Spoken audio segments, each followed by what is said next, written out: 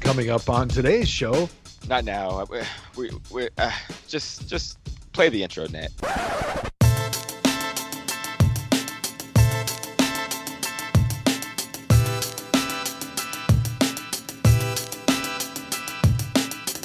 Welcome to the award-winning Tomahawk Show. It is Andrew Hawkins, joined by Joe Thomas. As you can hear, we don't know what emotions to have, which I feel like is the state of a lot of people who are fans of the Cleveland Browns. Joe, how you doing today, man? I'm doing pretty good. You know, the further away from game day that we get, the more I feel very satisfied, I would say, is maybe the emotion that I'm feeling the most with how far the Browns have come throughout the season. And how they did in the postseason. Really, nobody gave them a chance to beat the Steelers. They smoked the Steelers, which was just so beautiful and so sweet. And then they gave the best effort against the Chiefs and really came up. Don't go too far into it, Joe. Very close. All right, so if you're listening on the show, if you've been living under a rock, find us on social media at Tomahawk Show across all platforms. So before we get into deep dive into the Cleveland Browns game, season, state of the franchise, all of the above, make sure you like and subscribe. Me and Joe are still trying to figure out what our schedule will be for the remainder of the season, but we have a lot of fun calling each other. So we're on a little bit of a roll here. 3 weeks in a row, 3 shows. You love it. We love it. Let's keep that going. We got Fat Nat in the building. Fat Nat, how are you doing today? I'm doing well today, actually. Woke up feeling good. Oh, yeah, that's dangerous. I was gonna say dangerous. Probably because no, that was the Warriors beat the Lakers, but that was whatever. Amazing, but we won't get into that. We will not get into that. All right, it was wild card, or nope, it was divisional round weekend, and we're gonna save the best for last. We're gonna start off just top line, Joe. What from this past weekend of playoff games stood out to you? Well, the big thing that stood out was Drew Brees and maybe not performing at the level we kind of all expected. And then what happened after the game where he sort of retired, but hasn't officially announced his retirement. So I think just being able to see Brady Brees one more time for the people that watched, of which I didn't because I was so bitter about what happened at the Browns game. So I kind of watch it like, you know, the movie you've seen a bunch of time that's on TV in the background. Like I watched a little bit, I saw some plays, but I wasn't dialed in like I usually will be. But I think that was probably outside of the Browns Chiefs game. That was a big takeaway for me. I think I got really excited thinking about Bills Chiefs after the somberness of the Browns loss. I think that's going to be a really exciting matchup, especially if Patrick Mahomes is able to get back, because Josh Allen is looking really, really good, like probably the third best quarterback in the NFL right now. The Bills are rolling. Their defense is playing outstanding football. They're like the one defense you say, you know, they might be able to find a way to slow down. I'm not going to say stop Patrick Mahomes and the Chiefs offense, but they might be able to slow them down. And on the NFC side, Aaron Rodgers looking amazing. Devontae Adams, best receiver in the NFL. Would love to hear your thoughts on that. Yeah, man, that they're scary right now. The Packers are. That was my biggest takeaway. I'm like, yo, they legit could win the Super Bowl. I mean, I think it's going to come down to, if Mahomes plays, I think it's going to be a Packers-Chiefs Super Bowl. I don't like to count Brady out because he's balled too. And I'm like, even heading into the game versus Saints, I'm like, yo, there's no way you're going to beat Tom Brady 3 games in a season, right? It was crazy that the Saints did it twice. It was sad, though. It was a sad-ass moment watching Drew Brees walk off the field. And then obviously the news today from when we're recording is that Phillip Rivers has retired too. And like, they've been such staples in our football experience, not just as players, as fans. Like, I remember the years those guys got drafted and, like, you know, hoping to play in the NFL one day and that kind of stuff. So to see them hang it up, man, I don't know. You shed a little bit of a tear seeing all the Drew Brees love and the walking off with the kids and, you know, how he stopped and looked back and paused, because you remember those moments for yourself, right? Oh, yeah. Or at least I do. You might not, because I you were do. getting carted off. I mean, yeah, I wasn't carted off. Thankfully, I was able to jog off, which, you know, in a weird sense, my brain was sort of accepting the fact that might be the last time I walk or run off the field in the NFL when I hurt my tricep. And from when I got to college, this is a brief story, the offensive linemen at Wisconsin who were older than me always said, one thing we do to always kind of like set the meathead tone is we always jog from drill to drill. And then we always jog on and off the field, no matter what. Like that Mm-hmm. is who we are. That's like the standard, right? You know, everywhere you go, there's the standard, whether it be the receiver room or the grocery store or Tomahawk show. Like you have a standard that you have to maintain. And as an offensive lineman, I always thought, you know, that was kind of a good way to just get yourself going. Like we jog onto the field, I feel better, I'm ready to go. Like I didn't want that wake up moment to be when the ball got snapped.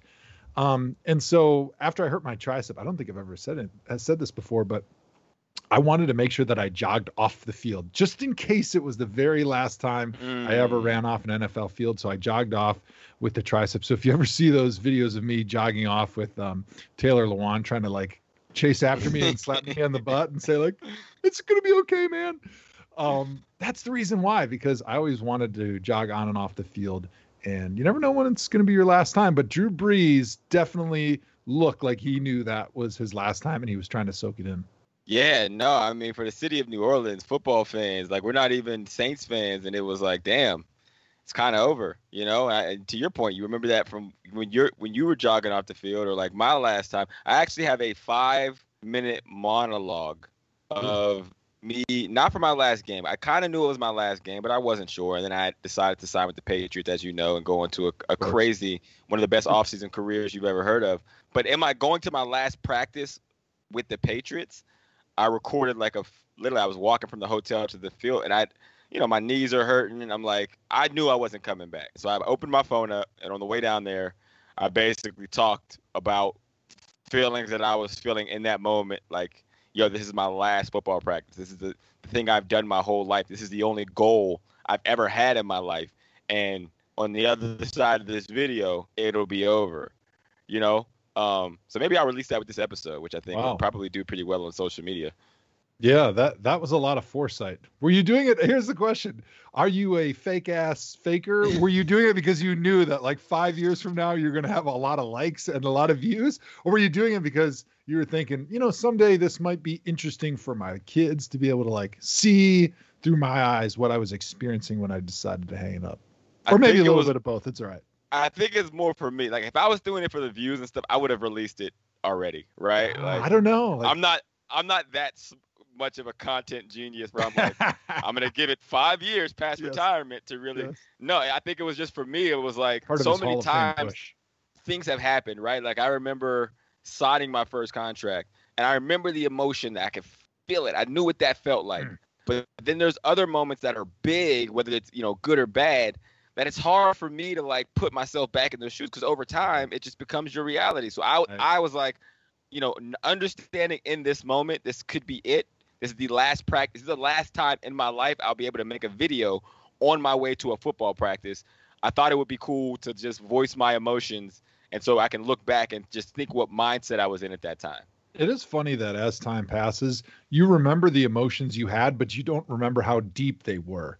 Right. Like you remember you were happy or sad or you were worried, but you don't really feel it the same way you did the longer time passes, which is kind of an interesting sidebar. But I think the interesting thing with Brees retiring and Phillip Rivers retiring is that there was this whole generation, and I don't know if there's an official name for it, but there was a lot of really freaking good stand in the pocket quarterbacks that came out of like about a 10-year span.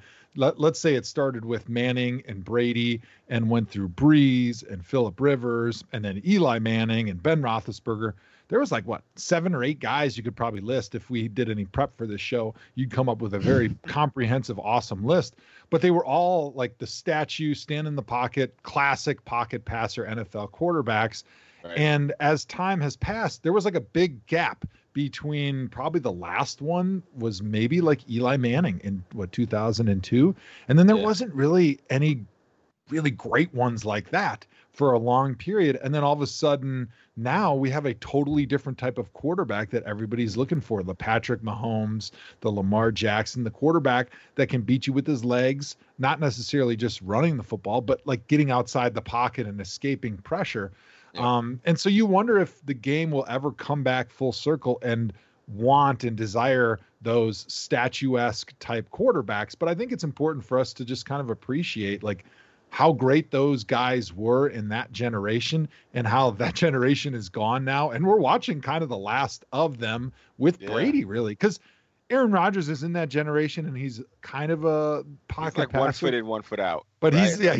he was like maybe the bridge before there was the bridge. Right. Yeah, he's like a little more mobile. I would say you could probably put Matt Stafford and Matt Ryan in there. They're like those statuesque, but they haven't quite. They gone never to reached that. those heights because they never got that Super Bowl. Never got the Super Bowl, and it's like they kind of ushered in the new era of like, hey, we want some late. Even Justin Herbert, who has a rocket, right, as a rookie, even he's mobile, even at 6'6" or whatever he is. Yeah. Here's a question. Drew Brees, obviously first ballot Hall of Famer. He's got so many of the passing records. Only one Super Bowl, which I'm sure that's a big regret from him when he's going to look back on it, why he's not going to be remembered, in my opinion, as great as Manning or Brady.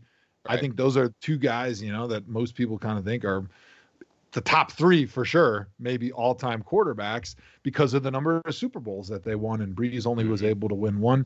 But with Phillip Rivers, never even played in a Super Bowl. Does he make the Hall of Fame in your opinion?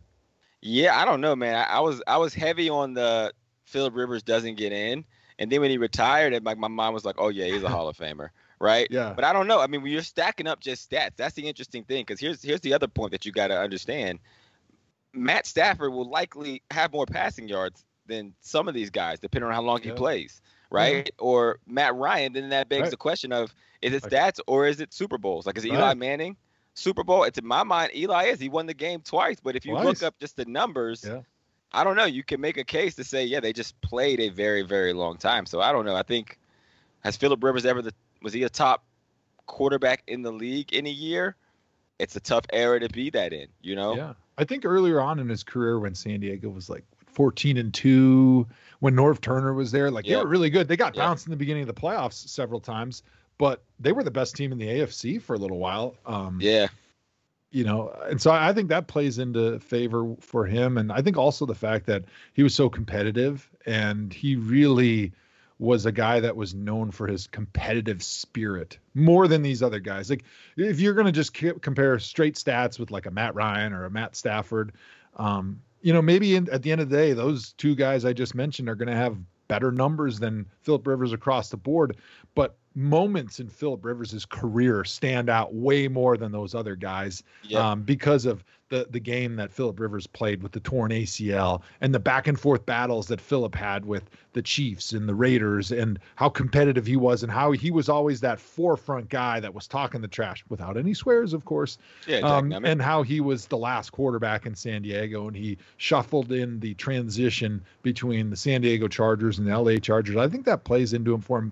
But it's funny when you talk about, is this guy a Hall of Famer or not? It's not necessarily a binary choice, like yes or no. Is he a Hall of Famer compared to the other guys that he's getting voted in with? Because to get into the Hall of Fame, you have to be one of the best 6 guys that are available in that year. And it's easy for us to say, yep, Eli Manning, he's a Hall of Famer. Phillip Rivers, yeah, he's a Hall of Famer. But when all of a sudden now you're stacking him against Charles Woodson or, Dwight Freeney or these other guys at different positions, you say, yeah, all of those guys in your head, you think they're a Hall of Famer, but it's hard to kind of parse who's better than who when they're not playing the same position. But then at the same time, you're saying, well, do we let all these quarterbacks from the passing era in just because their numbers were so off the chart? So it'll be interesting to kind of watch this and see where the voters kind of move 5-6 years from now when these guys are eligible. And we always say we're going to just do a quick episode and we always go longer. So I'm going to try to keep us along here. So I want to get a definitive from you. Is Phillip Rivers a Hall of Famer or not? Before you say that, I will say I think one way to think about it is, did they dominate the games they played? Were they in control of their games? And for Phillip Rivers, to your point, he was the guy in control of the game, right? Yeah. When he played well, they won. And it was like he was the X factor in those games. I don't know if I feel that way about Matt Ryan or Matt Stafford, right? They're good quarterbacks. They're solid. But were they in control of the game and their team's destiny? I don't know. It's like Dan Marino. Dan Marino, people, depending on who you ask, could say he's the best quarterback ever. Because when they watched them play, they knew who the guy was in charge. He can't go out there and tackle guys, but he was the X factor in his game. And even some of these new guys are like that as well. Like, the Lamars, the Patrick Mahomes, say what you want, but in the era they're in now, they are the X factors in their games. And I think that's a determining factor along with the statistics. So final thought, Joe, is he in or is he not? I think he gets in, and that persuasive argument you made right at the end, that's what good, put me right? over the top. I love that. Yeah, because I remember playing against Philip Rivers like a bunch of times when I was in Cleveland. It seemed like we kind of several times would finish in the same part of the AFC as far as your rankings, so you get lined up the next season against them. And he was the guy you had to stop, and he had so many weapons that he was getting the football to. And I mean, everything went through Philip. So I give him the thumbs up. I don't know if it'll be first ballot. It probably won't. I think he'll have to wait a couple years, but I think he gets in. Yep. No, the interesting one will be Eli, right? Because Eli was this like he's like in between us. When the playoffs happened, it was him. He was the guy doing it, right? So, all right. Well, I think Philip Rivers gets in as well. Looking forward to the NFC and AFC championships. And again, we'll talk Browns here momentarily. But who do you got? Give me picks for this weekend. Yeah, I think these are great games. Honestly, when you look at them and you start breaking them down, the NFL has got to feel really good. I think the NFL honestly would have felt a little better with Browns Bills because of those fan bases and how much those two fan bases have gone through, and the fact that they're, these Rust Belt cities with such great passionate followings finally getting back to potentially the Super Bowl. But still, Patrick Mahomes, Josh Allen, that's pretty exciting. I don't care who you are. I don't care if you're not a big NFL fan. That's an exciting matchup. And Tom Brady, Aaron Rodgers on the other side, that's pretty exciting too. But as you kind of start breaking it down, I think as hot as Aaron Rodgers and Matt LaFleur's offense is in Green Bay, that is going to be really hard for the Buccaneers to stop. I know that the Bucs have a very good defense, but Aaron Rodgers is just playing on a different level right now. He was going to win the MVP, in my opinion, at the end of the regular season, and he somehow has cranked that dial up another notch and looks just unstoppable right now. And even though Tom Brady, since their bye week, him and Bruce Arians have been on the same page. He's feeling much more comfortable throwing the ball to Antonio Brown and all those playmakers. He's really figured out a nice flow and a nice rhythm, and his arm looks younger and healthier than it did early on in the season, which is crazy. Is legit. Like, he's throwing those outside routes and those down the field passes better than he did early on in the season right now. And so I think it's going to be a fun battle. I don't think it's going to be very high scoring, to be honest, because sometimes cold weather, because it'll be played in Lambeau, has a way of maybe limiting the number of points that get scored because the ball doesn't fly quite as well. The kicks are a little bit more difficult. Guys are running a little bit more slowly because your body just doesn't function that well when it's below freezing. Right. But I got Green Bay in that game, and looking in the AFC, I got the Bills. And whether Patty Mahomes plays or not, I think the Bills are legitimate contenders with as great as their defense is playing, with Josh Allen's ability to convert third downs with his feet, not only just running, but to escape the rush and get outside and find Stephon Diggs. I think that is a matchup that is going to be really difficult to beat. And here's one thing to think about. Even if Patrick Mahomes plays, like, his foot was banged up. I know people have talked about the concussion and the nerve and whatever else, but there's a lot of indication that he's got this toe injury that really was bugging him. He was struggling a little bit to move in the Browns game, even before he got hit on that option play that Mac Wilson tackled him on. And I think not practicing and then being a little bit limited from a mobility standpoint, it severely limits who Patrick Mahomes is as a quarterback, because he relies on his ability to escape the rush and wait for his guys to run downfield a ridiculous distance and then get him the football in half a second. Yeah, I like that take. I do. I agree with you on the Aaron Rodgers one. I think the Buccaneers will put up a good fight, but ultimately I'm going with the Packers. On the other side, though, I don't see, if Patrick Mahomes plays, I mean, and this is a good segue into the Browns game, right? I don't see how they can stop this dude, right? And I know he has a banged up foot, but even him at 90% is still the best quarterback in the game. Like, watching the Browns game, and now we'll go right into it, it was like, as good as we were doing, or our strategy, whatever, and it worked. It was good. There were some things obviously we'll take back at the end of the game, the hindsight is 2020 thing. But for Patrick Mahomes specifically, I'm like, yo, we can't stop this dude. You know what I'm saying? Like, he's like, you literally, and I tweeted this, you have to play perfect. The refs have to call a perfect game. Yeah. Everyone has to be on their around him to be able to best him, because, I mean, it just looks so effortless. Like, when he needed, whatever yards he needs, he gets. Whatever throws he has to make, he makes. It's like, yo, how do you stop that? No problem. Yeah, like, what do we need? Cool, I'll do this. Yeah. And it was like, that was just disheartening. But, when he went down, I felt like the football gods were smiling upon Cleveland. It was really interesting to me because I was really fortunate. I was able to go sit in that stadium in Arrowhead and watch the game and watch Patrick Mahomes up close and in person. And I kind of knew this was the strategy for most defenses. They're playing these deep cover twos to try to keep everybody in front of them. Because the one thing you don't want is Mecole Hardman, Tyreek Hill to go run over the top of your safeties and score 40, 50, 70-yard touchdown passes. And you can't blitz Patrick Mahomes because, one, the Andy Reid West Coast system has a lot of quick answers if you do try to blitz, and everybody on that offense is really smart, and they're on the same page, and they're understanding of who's the hot guy, who has to break off and look for the football if there's an extra rusher that they can't block. Patrick Mahomes is great at getting him the ball because he's got those arm angles that no matter where the hands and the bodies are, he can deliver it around, over, underneath him if he has to. So you can't blitz him. And then on the other thing is if you try to blitz him and play man coverage, he's going to escape for the most part. And now you're trying to play man coverage for 4.5, 5 seconds against Tyreek Hill, Travis Kelce. It doesn't matter who it is. You can't guard anybody in the NFL for 6 seconds. It's impossible. Yeah. And with his arm strength, those guys, all they have to do is run 70 yards down the field, and there's no blade of grass that Patrick can't throw to football to. So that's why you can't blitz them. So everybody plays these deep cover twos. That's what the Browns were trying to do. Occasionally you'll mix it up and play some different mans or some other versions of zone. But for the most part, you're trying to play deep. But what happens is those dudes are so fast, including Travis Kelce, that Patrick drops back and they sprint down the field. I mean, a lot of the stuff they're doing is running 4 verticals and deep vertical type routes, which backs those safeties, backs those corners up. And it creates this horizontal and vertical stretch in your zone coverages underneath where Travis Kelce turns around and he sits down and catches a 20-yard bullet from Patrick Mahomes because the windows are small. But when you throw the ball as hard as Patrick Mahomes does, he doesn't need a big window to be able to hit a deep 20-yard pass down the field where most guys don't have the arm strength to get it there before the zones close. And so it was like it didn't matter. Take that away, he swings it to the running back for a 20-yard gain because everyone's running deep with the receivers. Yeah, it was like it didn't matter what the Browns did. He was going to get exactly what he needed. And honestly, the score was a little bit lopsided in the first half, but they were limiting possessions. The Browns only had the ball 3 times in the first half. Yep. They were going to get the ball first. They did get the ball first in the second half.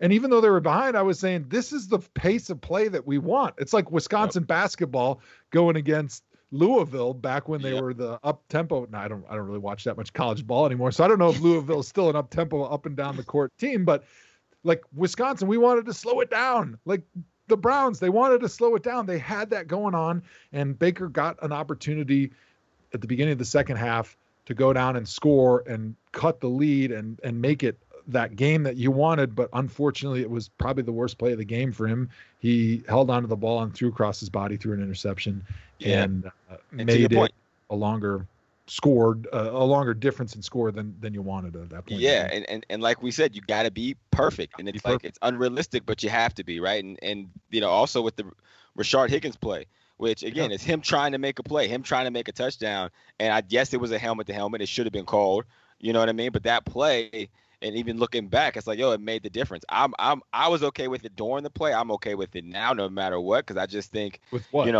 with going, some people were debating whether or not he should have reached the ball out. It was like, like you gotta you're playing Patrick Mahomes. If there's a game to go for it, it's this. You can't be timid, and if I could take one thing back, I wish Stefanski would have gone for the 4th down, because even in that moment, that's not a hindsight thing. And I understand both sides of it, but here's the reason why I say it. Not just because you're going for it. It's that entire drive, we were doing what we said we needed to do beforehand, right? We were running the football, right? So it's going to put you in a 4th and 2 situation. We were eating up clock deep into the game, understanding they don't have Patrick Mahomes, and our running game was working. So I feel like if you made the decision to run the ball and eat up as much clock and possessions as we did, then in that situation, you're going for broke. Like, this is the drive where it matters. So my thinking was, again, the same reason why you go for it on 4th down that time is like, this is the drive. You're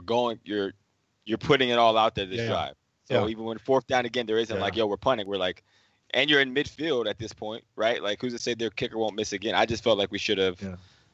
I don't know. I mean, it's hindsight. I like the decision to punt, and one of the reasons was obviously Chad Henne's on the other sideline. You're playing to win the game. In that situation, you're still down by 5. I know that if you don't get it and they kick a field goal, you're still only down by 8, and you got a chance to tie it and then go win. But I thought 4th and 9 was a tall task for the Browns to be able to convert, because as solid as they had been playing on offense, it wasn't like they were really throwing the football really efficiently. I think Baker only had barely 200 yards passing. And so it wasn't like a 4th and 9 is a high percentage chance for them to convert. I like the idea. Punt it to Chad Henne, stop them where they should have. You're going to get the ball back, and you're going to get one opportunity, maybe 6 or 7 plays in your 2-minute offense to go down the field and score a touchdown to win the game when the pressure is all on Kansas City. I like being in that situation, right? They didn't think it would be a close game at the end. Those fans in the stands, their booty holes were Gore-Tex tight. Like I tweeted during the game, like those people were nervous.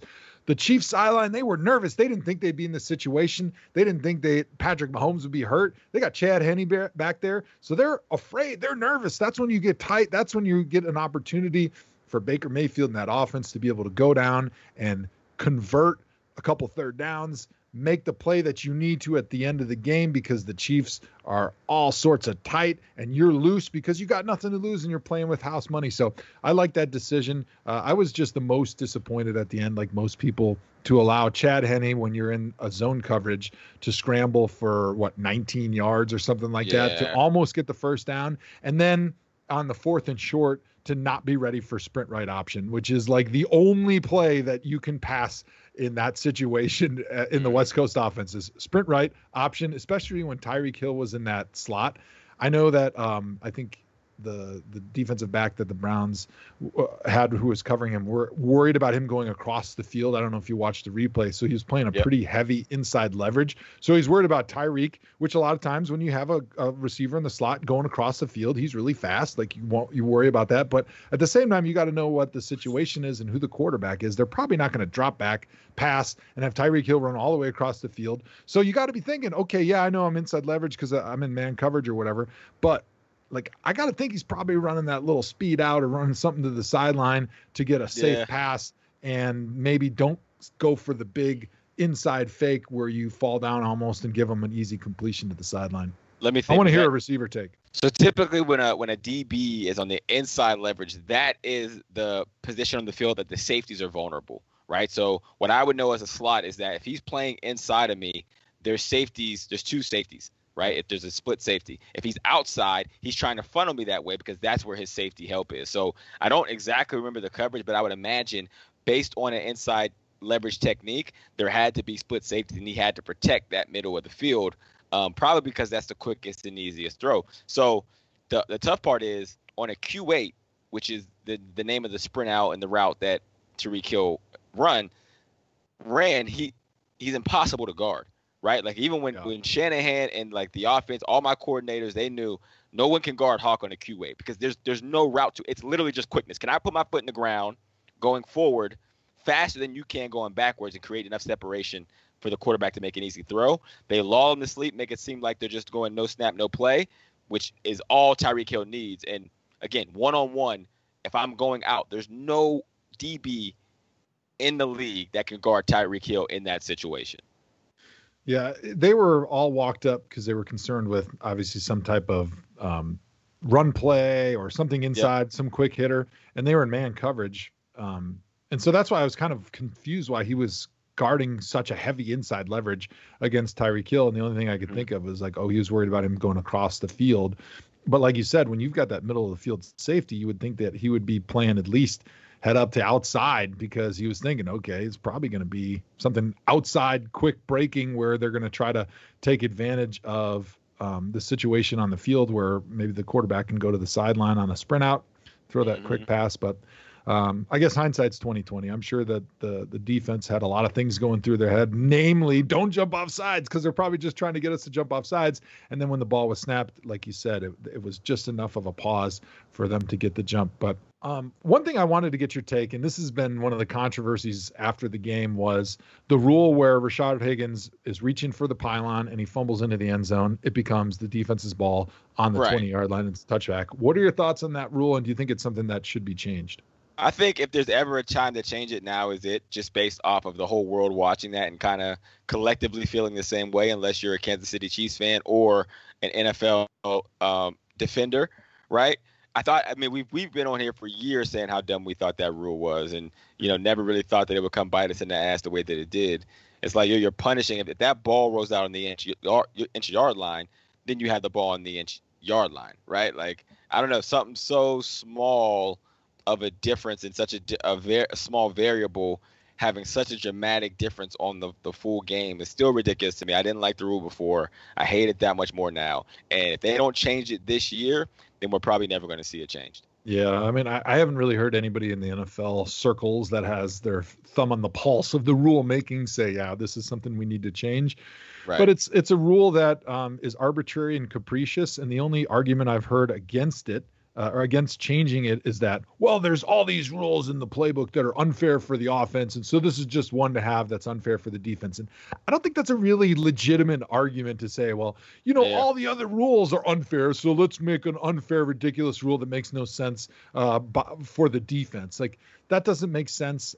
It always is going to discourage great athletic plays near the goal line where guys are reaching out like Richard. Like, what do you tell Richard? Okay, so do we want players in the NFL across the league to be coached? Hey, when you get near the goal line, don't dive and reach out and go Superman and try to make a great, amazing athletic play that's going to make SportsCenter. No, just cover it up like you're a fullback and just try to fall forward so you don't fumble into the end zone on accident. Like, I don't think that's what you want to encourage. And life is all about incentives. The NFL rule book should all be about incentives. That's why you have the rules about hitting the quarterback. That's why you have the rules about the safe target area of hitting a receiver. It's all about incentivizing safe play. It's all about incentivizing exciting plays. That's why you have the offensive or the defensive pass interference rules and the holding rules that you have. So why would you all of a sudden disincentivize exciting athletic plays near the goal line when you're the offensive ball carrier? It doesn't make sense. I would love to see it changed. Especially if you're not going to call the actual rule that's already in the book, which is helmet to helmet, leading with the helmet. I mean, the dude just puts his arms back. And I think that's the other thing that the NFL needs to change this offseason. They need to have a sky judge that specifically reviews targeting calls because they happen too fast for the human eye to see. And I think they need to also review the roughing the passer calls because we've seen throughout the NFL since the roughing the passer calls got tighter that NFL officials and the human eye can't see the way the rule is written, how quickly and exactly where these quarterbacks are getting hit. And if it's by the rules or not by the rules, and a 15-yard and an automatic first down is such a huge penalty that seems to happen in important parts of the game. It's too important to get wrong consistently. And that's why a sky judge would be great. And you don't ever have to slow the game down. An NFL fan wouldn't even know if the sky judge is watching it or calling down because it's not like an instant replay where you have to slow down the game or stop the game in order to get it right. All right, so we're running out of time here. So let's take it forward facing for Browns fans. What do you feel great about with the Browns organization? What do you feel, we got to fix up? Yeah, I'll give you three quick things. One is there's finally harmony in Berea, right? Andrew Berry came to town and him and Kevin Stefanski did their best biblical impersonation and they calmed the waters in Berea and they put everybody on the same page. Everybody is feeling hunky-dory and there is a bunch of people in that front office that have a common vision and a common goal, and they understand how to get there. There's no power struggles going on. And I think that's going to lead to a lot better learning and improvement throughout the entire offseason for this team because they don't have to worry about all the BS that's always seemed to be happening in the front office and the fighting between the general managers and the coaches and the analytics and these people. Like everybody's going to be on the same page. They're going to understand the talent that they need to improve and identify, and they're going to go out and they're going to get it. And then you're going to have a team, offense and defense and special teams that are going to be having most, if not all of their coaches coming back, and they're going to be learning the same offense, and they're going to be able to graduate from kindergarten to first grade rather than having to go back and learn everything all over with a new coaching staff.